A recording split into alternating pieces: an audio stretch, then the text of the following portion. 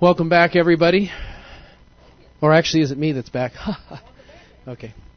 I was so sick last week. I guess Claire took over at a minute's notice, which was very exciting. Glasses.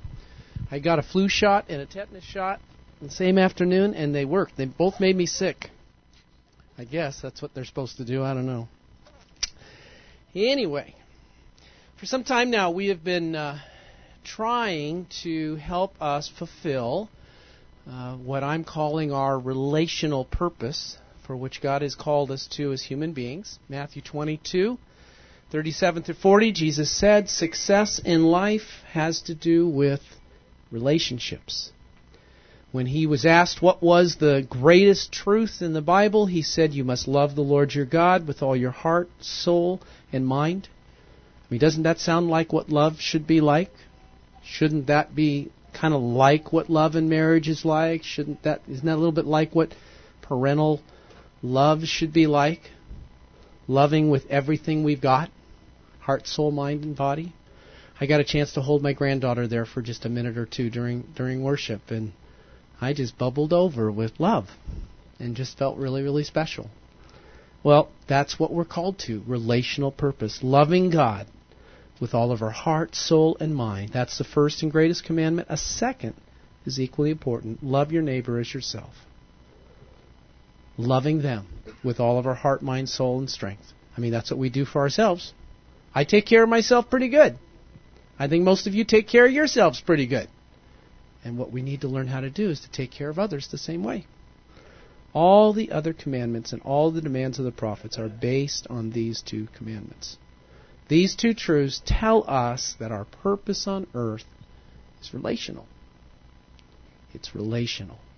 According to Jesus, success in life is when we love God and love others.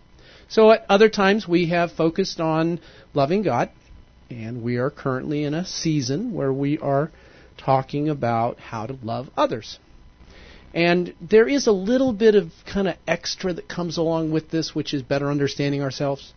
But that's not the point. The point, as you leave today, is how better to love others. So we've talked about, Claire needs to say something, and Benjamin, we're getting quite a bit of ring there. I know I have, yeah. You know, when we go into any kind of series, whether it's prayer, or it's about the spiritual disciplines, or it's about leadership, or it's about the inward life with God, whatever, that seems to be the theme of attack. And because he wants to give us object lessons. All right? So, yes. And so if anybody has been having difficulties relationally, it's because God is saying, you know what? I'm giving you these tools, and I'm giving you the examples in the relational issues so that you could see them for what they are and begin to say, okay, so now I get to listen and I get to obey by applying what I'm learning into my life and into the lives of people that I love. Because, you know, as pastor, I'll hear stories of what's going on, and our community group leaders are hearing stories about what's going on. And you know what? You are not alone. If you're having difficulty in your marriage or family or relating to people and stuff, you are not alone. I want to take that idea away that this is what God's doing. So, object lesson. Right, Randy? Yes. I've been giving you illustrations from my own life each week. I won't give you the one from yesterday. It's just way too personal right at the moment. Maybe next week I can talk about it. Okay. For some time, I introduced now this idea of the life script. And some of you, just kind of go, yeah, right.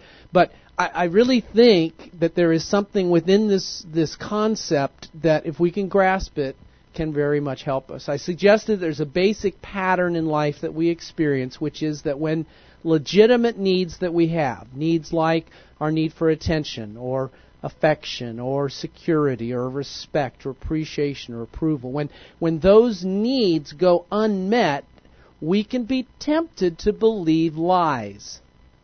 And those lies can show up as faulty thinking in our mind, down here, this kind of negative path. And so what we want to learn how to do is to and this is not just here. I mean, this is that double thing. This is what's happening to us, but this is what's happening to others. So your spouse, your boss, your child has needs, and when those needs are unmet, then they can be tempted to believe lies about who they are, or about who you are, or who you aren't. And what we need to learn to do, one, of course, is to minister and care for one another's needs, so that when needs are met, we can experience good thoughts, God's thoughts about ourselves and others, positive emotions, and positive behaviors. I mentioned as well, just in passing, one of the lessons that we're not obligated to follow this negative path. That there are opportunities at each one of those circumstances to say no thank you, and to swing up to correct thinking. We might experience unmet needs. Our spouse might experience unmet needs. They might be tempted to think that I don't love them or you don't love them, whatever this is. But we can choose correct thinking. I didn't throw the arrows in on this one, but that was it. Same thing with negative. We might get overwhelmed with anger. We might get overwhelmed with a sense of abandonment, whatever. We can choose to believe correctly and to think correctly and to have positive. And, of course, to hinder the negative behaviors that so many of us both express as well as experience from others. So, in describing Satan's purpose in the world, Jesus compared his purpose this way. The enemy comes only to steal, kill, and destroy. And stealing, as far as that stealing is an awful lot like lying. It's deception. It's all within that same thing. Lie, kill, steal, and destroy. But I have come, Jesus said, that you might have life and to the full. So the enemy is constantly wanting to take us and others, those in our lives, down that negative path. Jesus said, what I want for you is that positive path in life. So, Jesus came to give us the super abundant life, which includes healthy, mutually loving relationships. So, to help us better understand that, I have begun to talk about some of these relational needs that we have so that we can identify them in others and begin to care for others according to those needs. And this afternoon, I am going to talk about the relational need of approval. But before we go there, let's pray.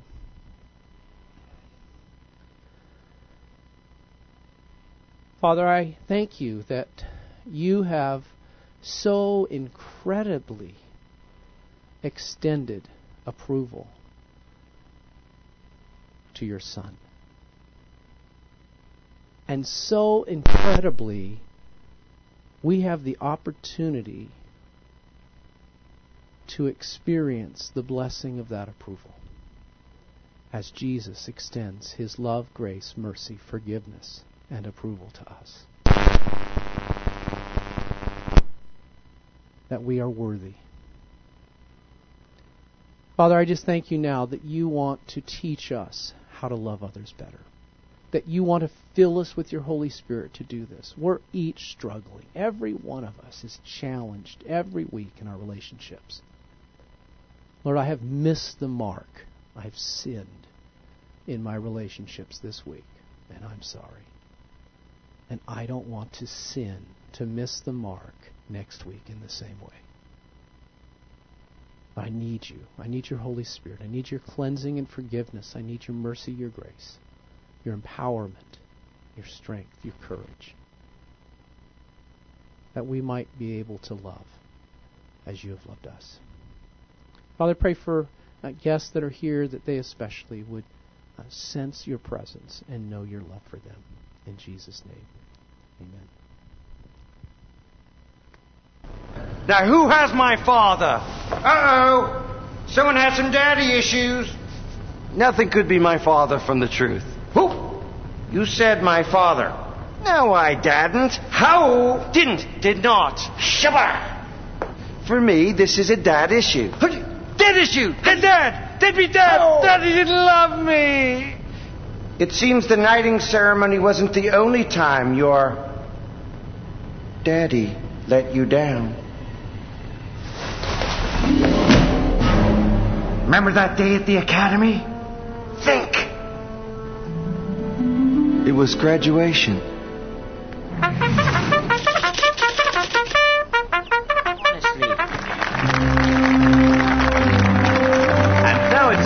to award our greatest honor. This year's International Man of Mystery is Austin Powers. Well done, Austin!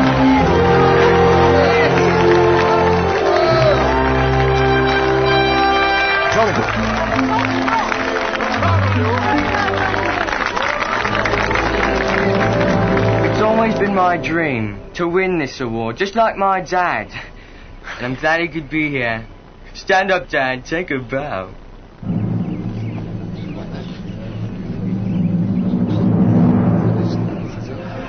Dad? Daddy?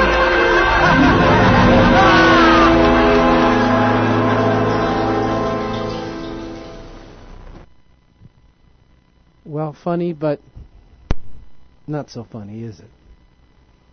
We all need and desire approval. Every one of us. Let me give you a definition of approval, though, and I think I might lead you down a path that's slightly different than perhaps you might have imagined. I would like to advocate that approval is to accept as satisfactory, to have or express a favorable opinion, and to approve of. Okay, that sounds pretty good. I think we can, to accept as satisfactory, to have or express a favorable opinion, to approve of. That sounds good. I think that's what many of us would be interested in valuing. It's what others' needs would have. So firstly, though, approval is the proper response to ethical, upright living. We're to love and accept everyone regardless of their actions, but approval involves commending and affirming a person because they have done what is right. When we say, I love the person, but I don't like what they do, that is acceptance of the person, but disapproval of their behavior. And I think that's where we're quite challenged with this one. Because I think we confuse our need for acceptance and our need for approval. I think we probably miss that as well in what we give to others.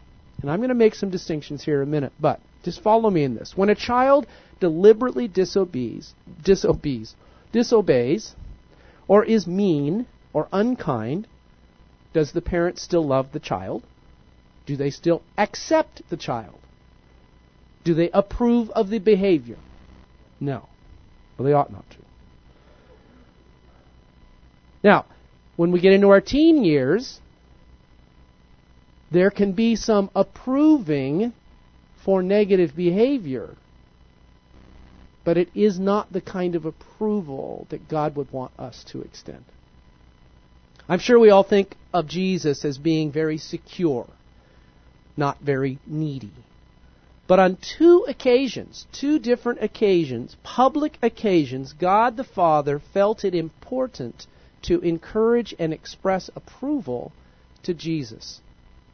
Both at his baptism in Matthew 3:17 and then at the transfiguration in Matthew 17:5. It says, both of them identical.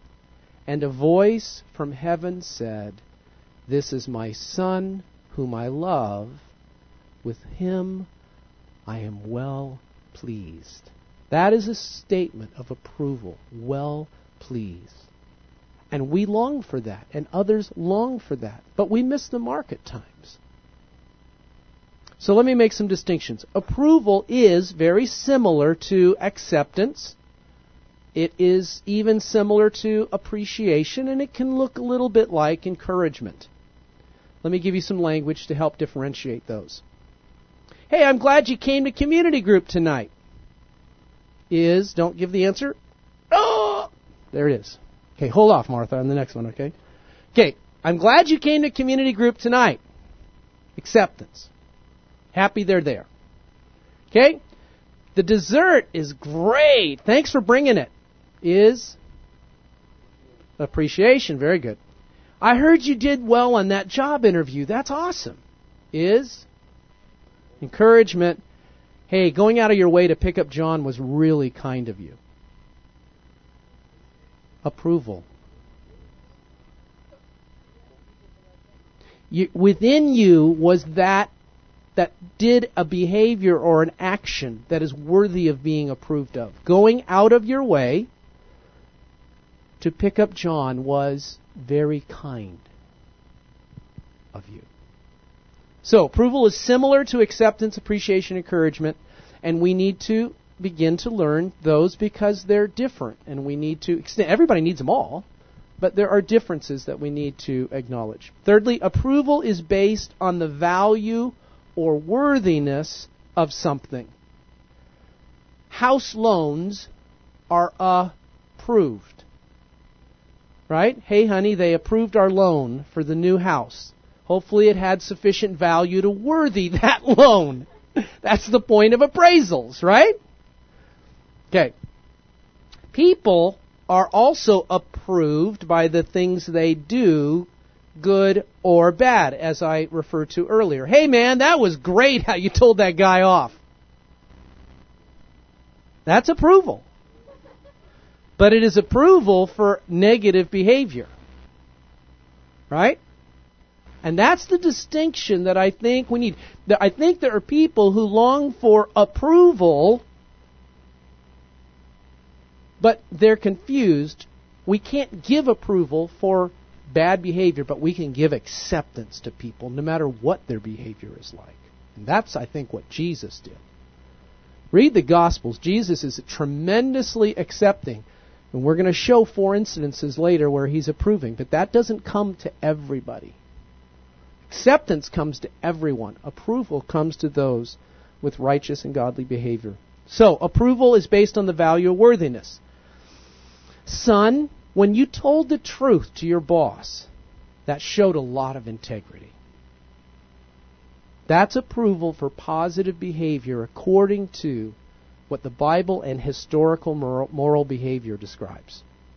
The trouble is we don't value historical moral behavior much anymore. And we applaud the negative and the bad behavior. Movies train us to do that all the time. 2 weeks ago, I got 2 emails that both very much impacted me. I think they even came on the same day. They, I believe, incorporate some of this area of approval, but probably there's some mixed in encouragement as well. One of them made me very, very sad, and it left me feeling pretty low. The other one made me feel really good, and it left me feeling encouraged, valued, and of value. So I want to read the positive one as it demonstrates, I think, what we're talking about. Dear Pastor Randy, I want you to know that the Relational series on Sundays has been great help. I'm very often not a very sympathetic person when it comes to the little stuff in life. It's an area I don't require a lot of sympathy, and so I haven't been giving much sympathy either. I realize in the last few weeks that my husband and children are people who need someone to share that moment when they have something sad happen. I've really been working on it, and I think it has helped a lot. When my son falls and scrapes a knee, I try to stop and say, I'm sorry that you are hurting, and spend a moment with him instead of my normal, hey, you're okay, get up, jump up, let's go. So I appreciate that lesson and all the others which have helped also. This series has helped me grow a lot. And with the homework to show a good way to put the teaching to practice, I see where we're gaining a lot more peace in our home. And that touches me in the area of encouragement, for sure. Doing a good job, pat me on the back, good sermon, Pastor. But it's touching their life and it's making a difference. And that's what's ringing for value for me. Does that make sense? So again, this is extending approval to godly, appropriate, righteous behavior.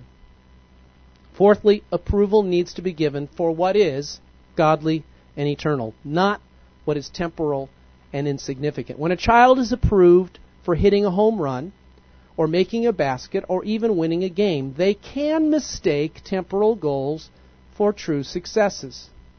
And what we need to learn is to encourage and praise children, teens, and our friends and family in their efforts and accomplishments, but we need to approve of the more significant things like teenmanship, discipline, overcoming fears, stick-to-itiveness, considering others' needs and feelings. There are, sports movies that obviously exonerate the great, champion winning kind of a person. But occasionally one will come around where it acknowledges teammanship or it acknowledges others. Someone who comes along and really lifts up and honors the rest, and somebody else is exonerated as a result. Those are the kinds of values we need. Now, our society is very, very highly performance-based. Competition and winning are highly valued and approved of. I myself am a very competitive person. I like to win. The problem, though, is that a highly competitive, win-oriented child or youth becomes a highly competitive, win-oriented adult that sometimes ends up disregarding the greater values of kindness, care for others, and may end up walking over and hurting other people. Sports are great. There's nothing wrong with sports. They're wonderful. Just need to approve the right things. Make sense? Okay. All right. Jesus gave approval to those who did right. Jesus was very concerned about the relational needs of others. And as we go through this series and we identify these relational needs, I'm going to pull them from, a lot of them, from the Gospels, where Jesus is giving it to another person. That's going to be my goal. Occasionally, we'll do some of them where it will touch where Jesus himself is needy of that and receives it. So, let's look at, just 3 accounts. 3 accounts of where Jesus approved of others. Jesus gave approval to an older widow. Not an old lady, an older widow, more mature. Mark 12:41 through 44. Sitting across from the offering box, Jesus was observing how the crowd tossed money in for the collection. Many of the rich were making large contributions. One poor widow came up and put in 2 small coins, a measly 2 cents. Jesus called his disciples over and he said, "The truth is that this poor widow gave more to the collection than all the others put together. All the others gave what they'll never miss. She gave extravagantly what she couldn't afford. She gave her all." So here we're seeing Jesus, seeing somebody, seeing what's going on, and approving of that. I don't know that the woman heard this or not. The text would probably suggest that it doesn't suggest anything. That's what it suggests. But she might have heard it. Or maybe Jesus went over to her afterwards. I don't know. But Jesus noticed, and so did God. And they approved of this woman for her sacrificial giving and her trust in God. 2 things to approve of in others. Jesus also at another time gave approval to a Roman military officer. The officer had come to Jesus and he had asked for Jesus to come and to heal his servant. Jesus had agreed to go, but the soldier insisted that all Jesus had to do was speak the word and the servant would be healed.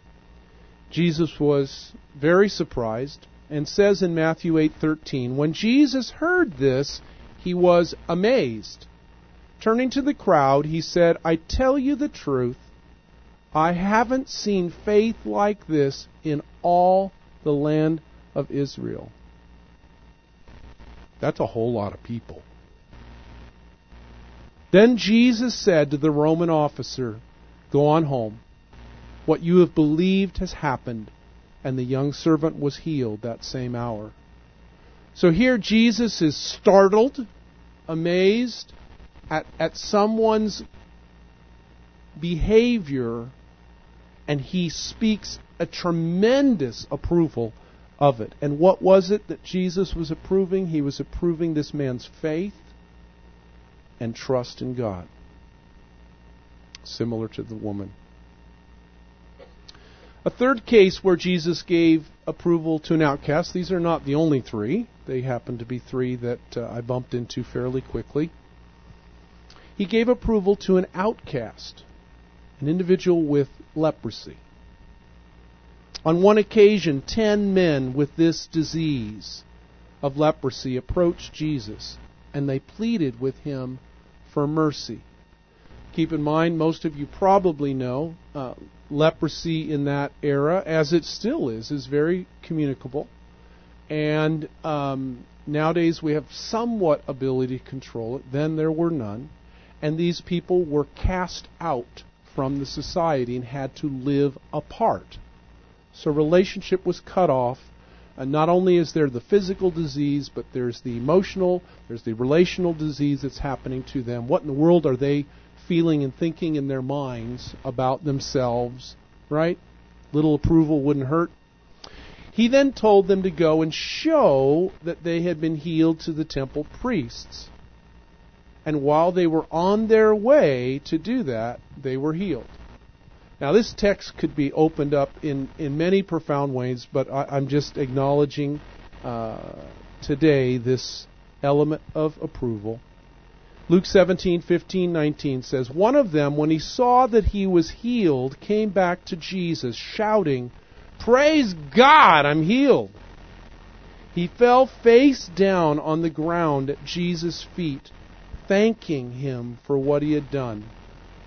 This man was a Samaritan. Again, double despised. Jesus asked, "Didn't I heal 10 men? Where are the other 9? Does only this foreigner return to give glory to God?" And Jesus said to the man, "Stand up and go. Your faith has saved you." And the text says your faith has healed you. But that's one word. It's the word sozo. It is always translated, it is often translated, made you well. The woman with the issue of blood, your faith has sozoed you. Here in this text, your faith has sozoed you. And most of the time, sozo. Everybody say that real fast. Sozo. Anyway, most of the time we translate it in a healing context like this, healing. But the text had already spoken about healing. They all got healed. The kid was already healed. Man, kid. They all got healed on the way. The reason he came back is to praise and glorify God and to say thanks. Something worthy to be approved of. Jesus now is acknowledging something else is occurring to this man that didn't occur to the other 9. I don't know. The text is not real clear other than there is that word that is also used in other texts where it says, your faith has saved you.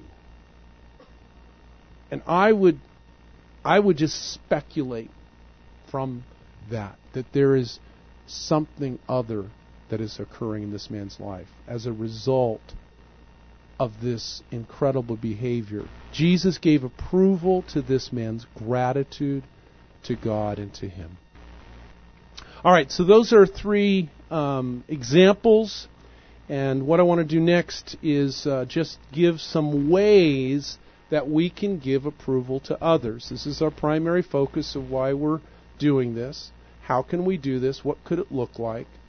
So I want to talk about a variety of ways. Approval can be given in a variety of ways, and I want to talk about a couple of those. Firstly, something that helps to extend approval to others is notice.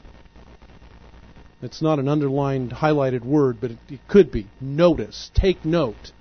Sometimes we're just so into ourselves, right? Come on.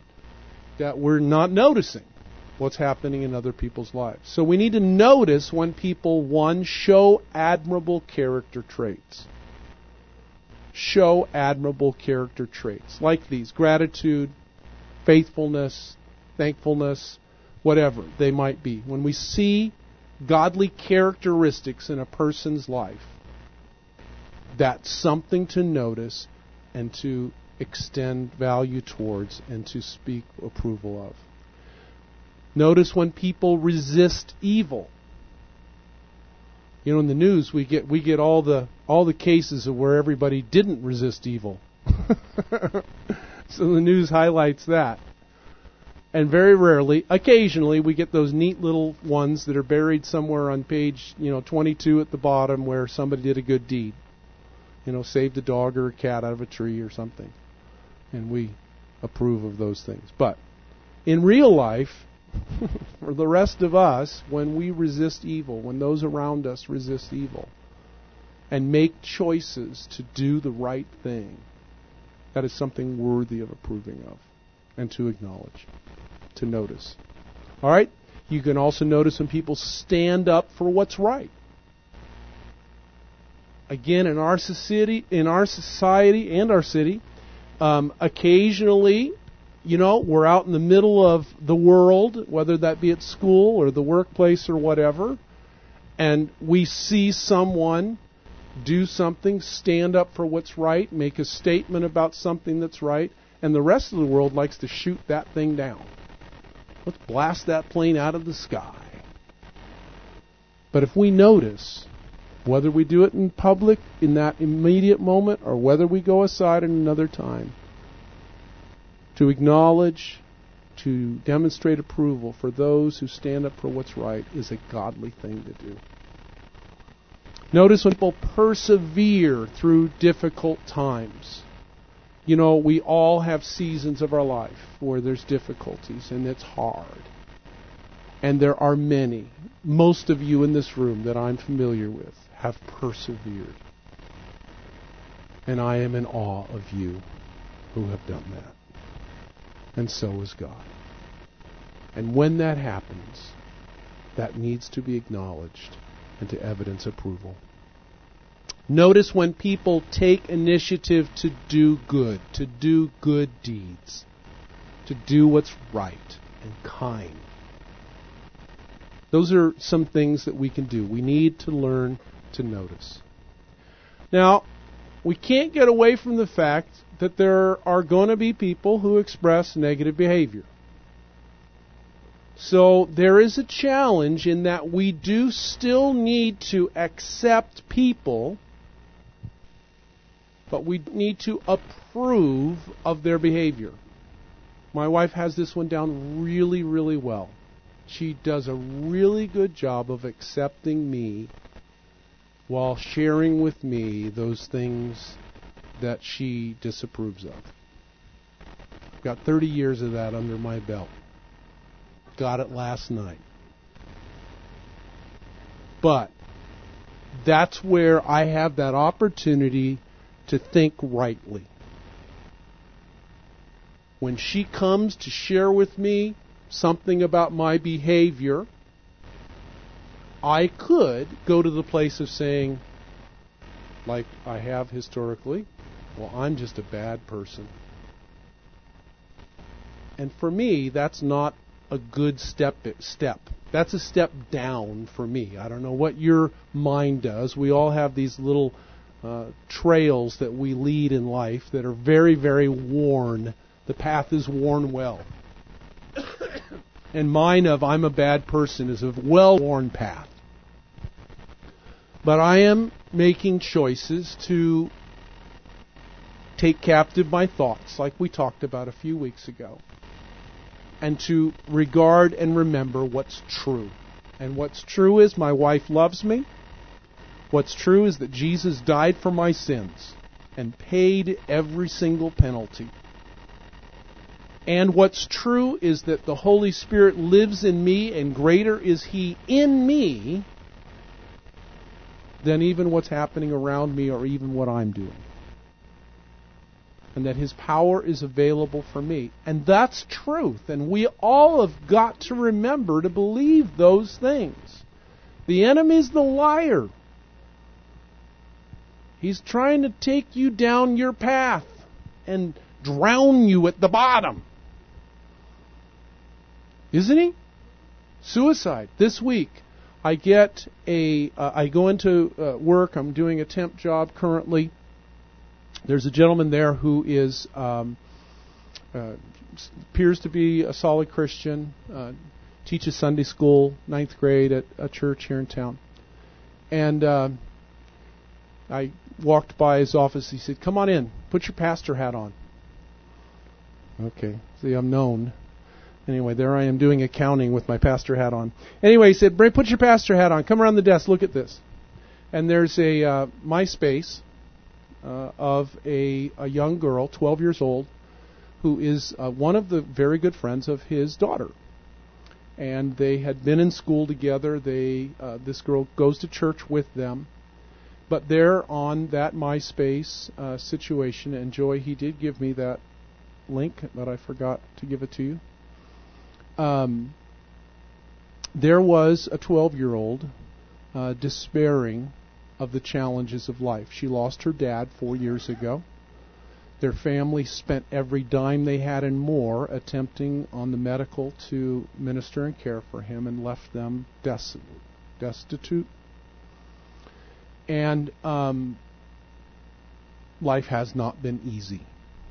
And she lists on that page many challenging issues for her, and then says near the bottom something like, "Wouldn't it just be better if I wasn't here?" Now, they did get a chance to contact her this week. That was on Thursday. I don't know how that came out on Friday. But you can be praying for her. I told him that we would be praying. Her name is Susan. So, that's where the enemy wants to take us. That's where those steps of lies go. They go to bad behavior first, but then they go to death. All right. So we need to learn to accept people, but somehow be able to appropriately, kindly, with love, disapprove of their wrong actions or behaviors. I love you. You are very special and important to me. But I'm disappointed in that habit that you have, or in that action you took, or in what you said to me. Very disappointed. Now, we don't call them a jerk and you blankety blank and all that. That's not going to accomplish accepting the person. But that's a challenging one. But Jesus did that pretty good. And that acceptance turned around a ton of people with some pretty bad behaviors if you read through the Gospels. All right. Number 3, don't just correct others for doing wrong, though. Let's not get off on making sure that we let everybody know their bad behaviors. But again, the better thing to do, or maybe more often we ought to think about how we can approve them for doing right.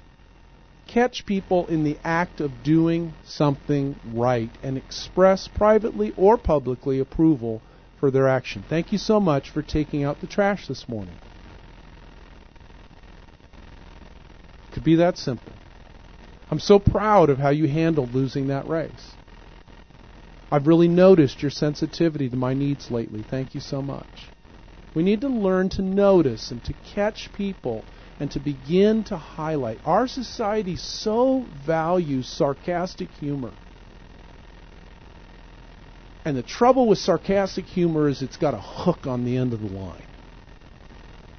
And we throw out that humor, ha ha ha, and then it catches on them and it jerks them down.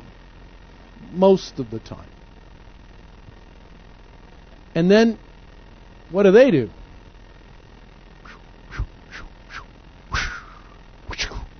Sarcastic humor back. Ha ha ha. But it bites. And it hurts and it wounds. And we need to learn to speak that which is good and beneficial and builds people up, Paul says in Ephesians. Not tears them down. We need to catch people for what they're doing. We need to not so much maybe correct them for their wrongs as to approve of what they're doing right. And then number 4, affirm and approve others when they take action on things that matter to God. The things that have eternal significance. Such as when people reach out to those who don't know God, Luke 19:10, for the Son of Man came to seek out and to save the lost. When we do that, when you see others doing that, that is something to approve of and to extend care towards and to notice. I must admit, that's something I'm having an opportunity of at the work situation. It's kind of fun. I could tell you a couple stories, but I won't right now. But when we reach out to others. Another thing to approve and affirm people for is when people care, genuinely care for other people. Matthew 5:7, God blesses those who are merciful, for they will be shown mercy. When we extend mercy to others, God claps in heaven. Woohoo! You know what I'm going to do? Here's some more mercy. When people invest in care for the poor, and this one I've highlighted, and every time I've ever mentioned this one, this is hard. I just, who are the poor? It's a little bit like Jesus was asked, well, who's my neighbor? And he identified an outcast, someone who's downcast, someone who's been injured, the Samaritan in that particular story. But when people invest in the poor, God is pleased. Mark 10:21, Jesus said to one rich young man, go and sell all you have and give the money to the poor, and you will have treasure in heaven. And I believe that we need to find out how to do that today in our society. We need to affirm and prove others when people care for widows and orphans. James 1:27, pure and lasting religion in the sight of God our Father. Lasting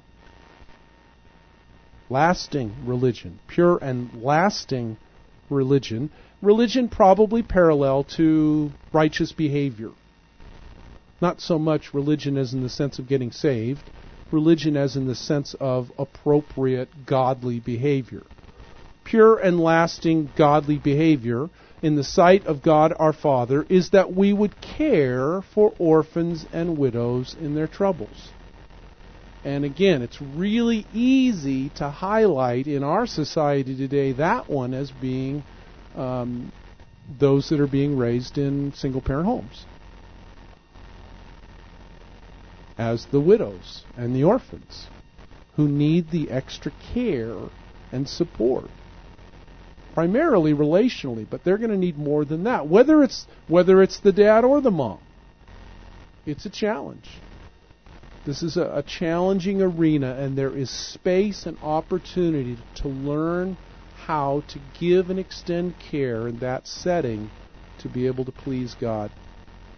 When people dedicate themselves to God, when people make a choice, you know what, I'm not going to pursue this path because of these issues, I'm going to pursue this one. That is worthy of approval. Dear Christian friends, I plead with you, Romans 12:1 and 2, to give yourselves completely to God. Don't copy the behavior and customs of this world, but let God transform you into a new person by changing the way you think. Then you will know what God wants you to do. All right. I'm going to transition now for a minute into my closing section. All of us need approval. All of those around you need approval. Those who are closest to us, but we also need approval from God. But there's a problem. If approval is to accept as satisfactory and to have or express a favorable opinion of another, how do we get God's approval? The Bible tells us that God is perfect, all loving, all kind, pure, with no fault. Now, while some of us may be, we're not too bad, we're pretty good people, we haven't done too much, we never killed anybody, right? Or other awful things that come to your mind, but some of us have. So what I'd like to do is I'd like to use this ladder for a moment. And some of you are wondering, why did they leave that ladder out? It's a prop. Okay, so if this ladder is kind of an illustration or a picture to us of God's goodness, and that the top of this ladder is somehow where God is, then we're somewhere in between the ground and there. And so are those around us. Now, everyone has revered Mother Teresa in our society as a wonderful, self-sacrificing individual. She's passed, of course, getting rewards in heaven, I'm confident. But, I mean, if I were going to think of Mother Teresa, she's not up there. I mean, we'd probably put Jesus on top with God up there, right? I mean, sitting at the right hand thing. So they're both sitting, and the Holy Spirit's kind of hovering around them. Okay, Mother Teresa, where would she go? I'm sorry? She's pretty high up. Is that what you all think?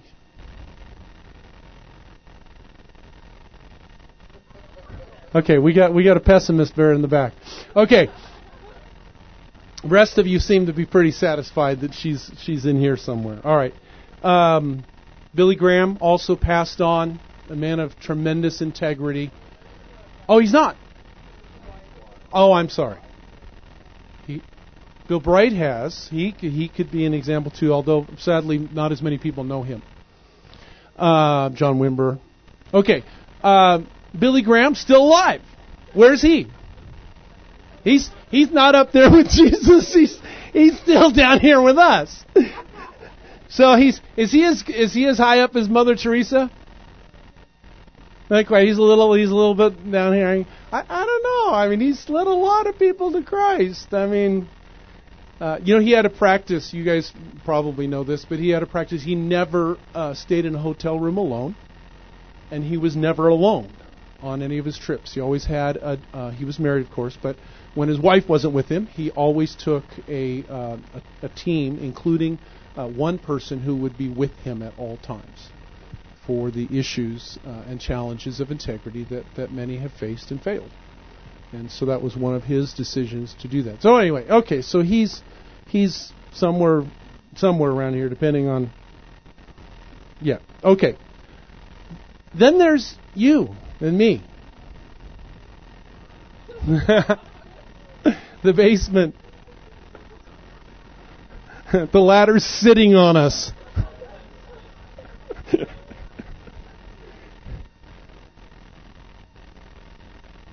Where does our goodness compare to God, Jesus, Mother Teresa, Billy Graham? Isaiah 64:16 says, "We are all infected and impure with sin. When we proudly display our righteous deeds, we find, compared to God, they are but filthy rags." Now, if we need and want God's approval, but we're so far below His level of goodness, how do we get it? Oh yeah, we might do a nice deed every once in a while, but then we don't really measure up. Listen to what the Apostle Paul says in Titus 3:3-5. "Once we were foolish and disobedient. We were misled by others and became slaves to many wicked desires and evil pleasures. Our lives were full of evil and envy. We hated others and they hated us." Pretty good description of society and most of us. But then, God, our Savior, showed us His kindness and love. He saved us not because of the good things we did, those one or two that get us onto the black plastic down there instead of underneath it. He saved us not because of the good things we did, but because of His mercy. He washed away our sins and gave us a new life through the Holy Spirit. Wow. See, the old life, just way too often we try and pretty up and clean up the old man.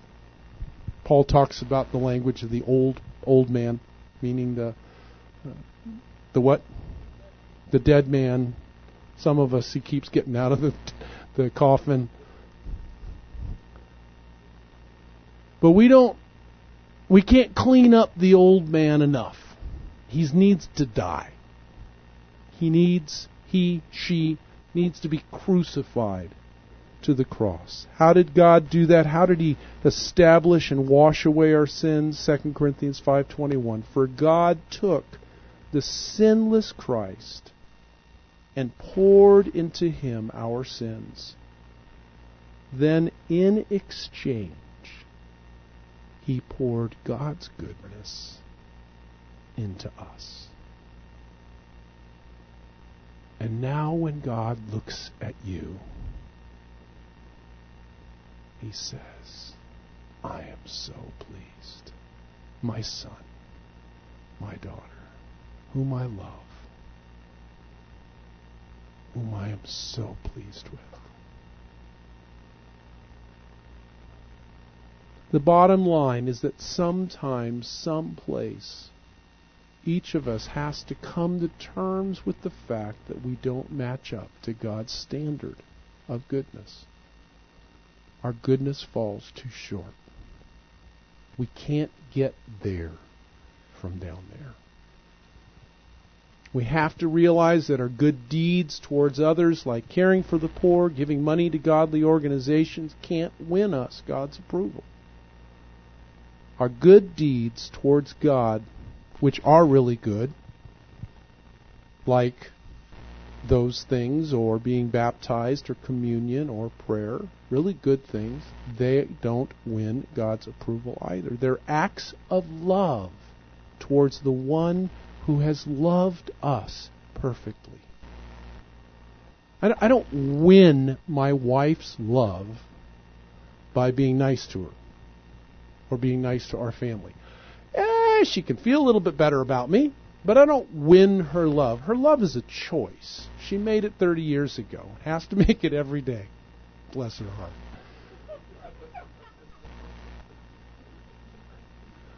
It's a choice. And she, like God, has the ability to recognize that Randy is dying and Jesus is resurrecting in him. And we need to do the same thing for those around us. Way too often we're caught up in the negative behavior of others, aren't we? Don't just all this negative interpretation I talked about a few weeks ago. Just, we see somebody dressed a certain way, acting a certain way, behaving a certain way, and we're just, man, if we were God, we'd zap them right now. We'd just get them off the planet. But Jesus wants them saved.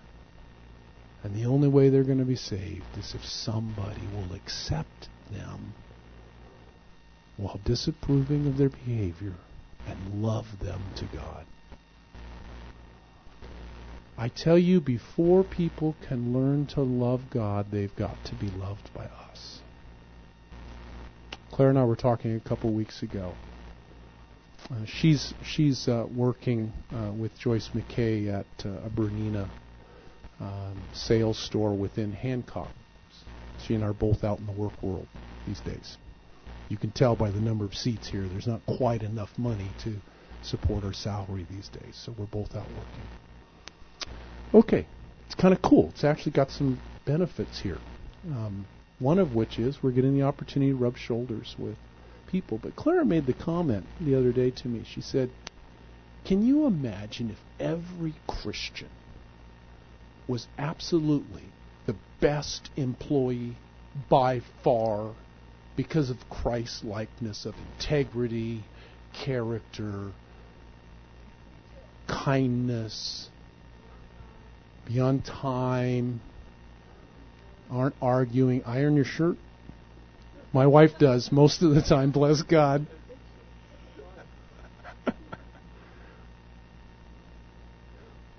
We ought to be the shining example in the world of Christ that would draw others to us and to God like magnets, not like maggots. Thank you. I couldn't think of it.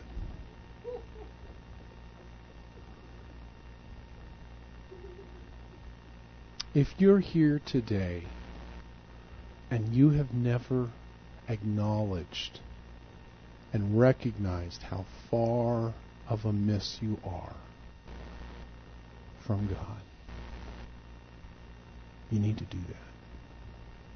It's a simple step, but it's an important one. It's an eternal step. It's the only one that'll get you up that ladder. And it's because of Christ's love and God's love and mercy is available to you. And then, as we become transformed by the renewing of our mind, as that passage spoke about, we will understand more and more, better and better, God's will, and will live as shining lights, stars, shining stars in the world. Let's pray.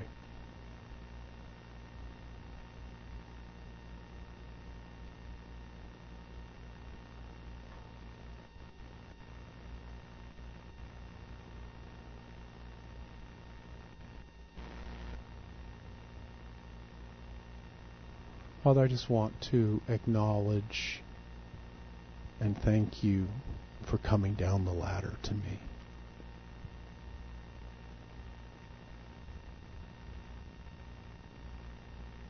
I didn't have what it took to climb it.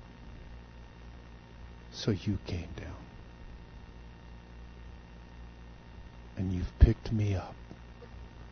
And you've carried me back up. And Paul says that we are now already seated in the heavenlies with Christ. By faith. Thank you for that gift. And Father, for anyone here, Father, who has not made that choice and acknowledged the work of Christ and has not experienced, go, your faith has saved you. I welcome that to happen today. Father, thank you for your approval that comes extended to us by mercy and love and is not withheld.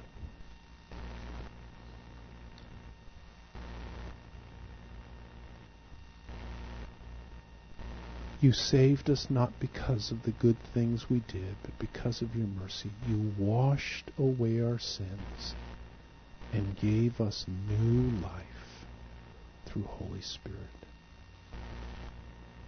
You have, in exchange for our sins, poured your goodness into us. And now when you look at us, you smile and you glow like a lovesick husband or wife, or papa or mama. And you just extend approval to us. Lord, might we lay hold of that and believe it.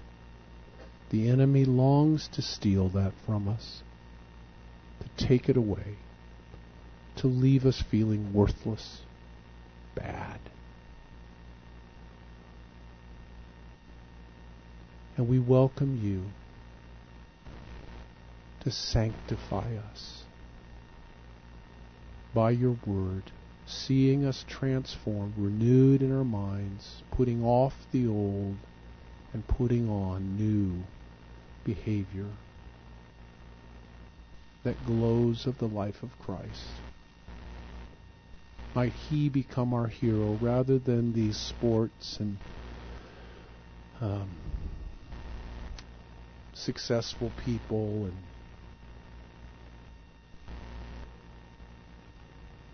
Lord, let us value and approve of what really counts and matters. Thank you.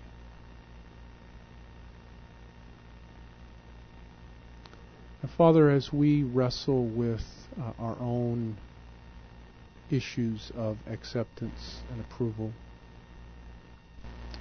I welcome you, Lord, to transform us into those who are on the lookout for catching people when they do what's right, to acknowledge and approve of them. Lord, in our homes, could we get less sarcastic and more encouraging? Could we less poke at our mistakes and our weaknesses and honor and highlight the good things we do and the strengths that we see? Oh Lord, so much our kids in our society would be so much more filled with life if we could learn to do that better.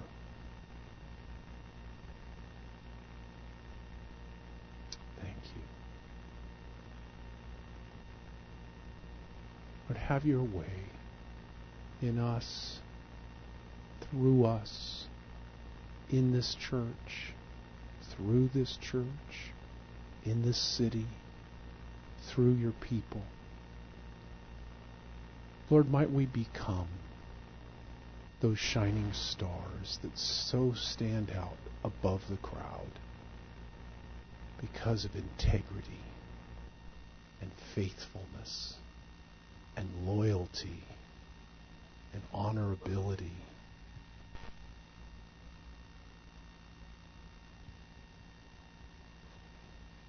Oh God. We welcome you, Holy Spirit. We welcome you to save, heal, and renew. In Jesus' name, amen. I don't know where to go with that other than just to welcome those who would be willing to pray with others. If you perhaps are wrestling with this as a topic, whether it be in the arena of extending approval to others, knowing how to do that, whether it be in the arena of your need for approval, please come. Let some of these folks pray with you. Maybe this issue, a topic of as an employee, is an issue. Maybe needs to be thought through. Maybe need some prayer for that.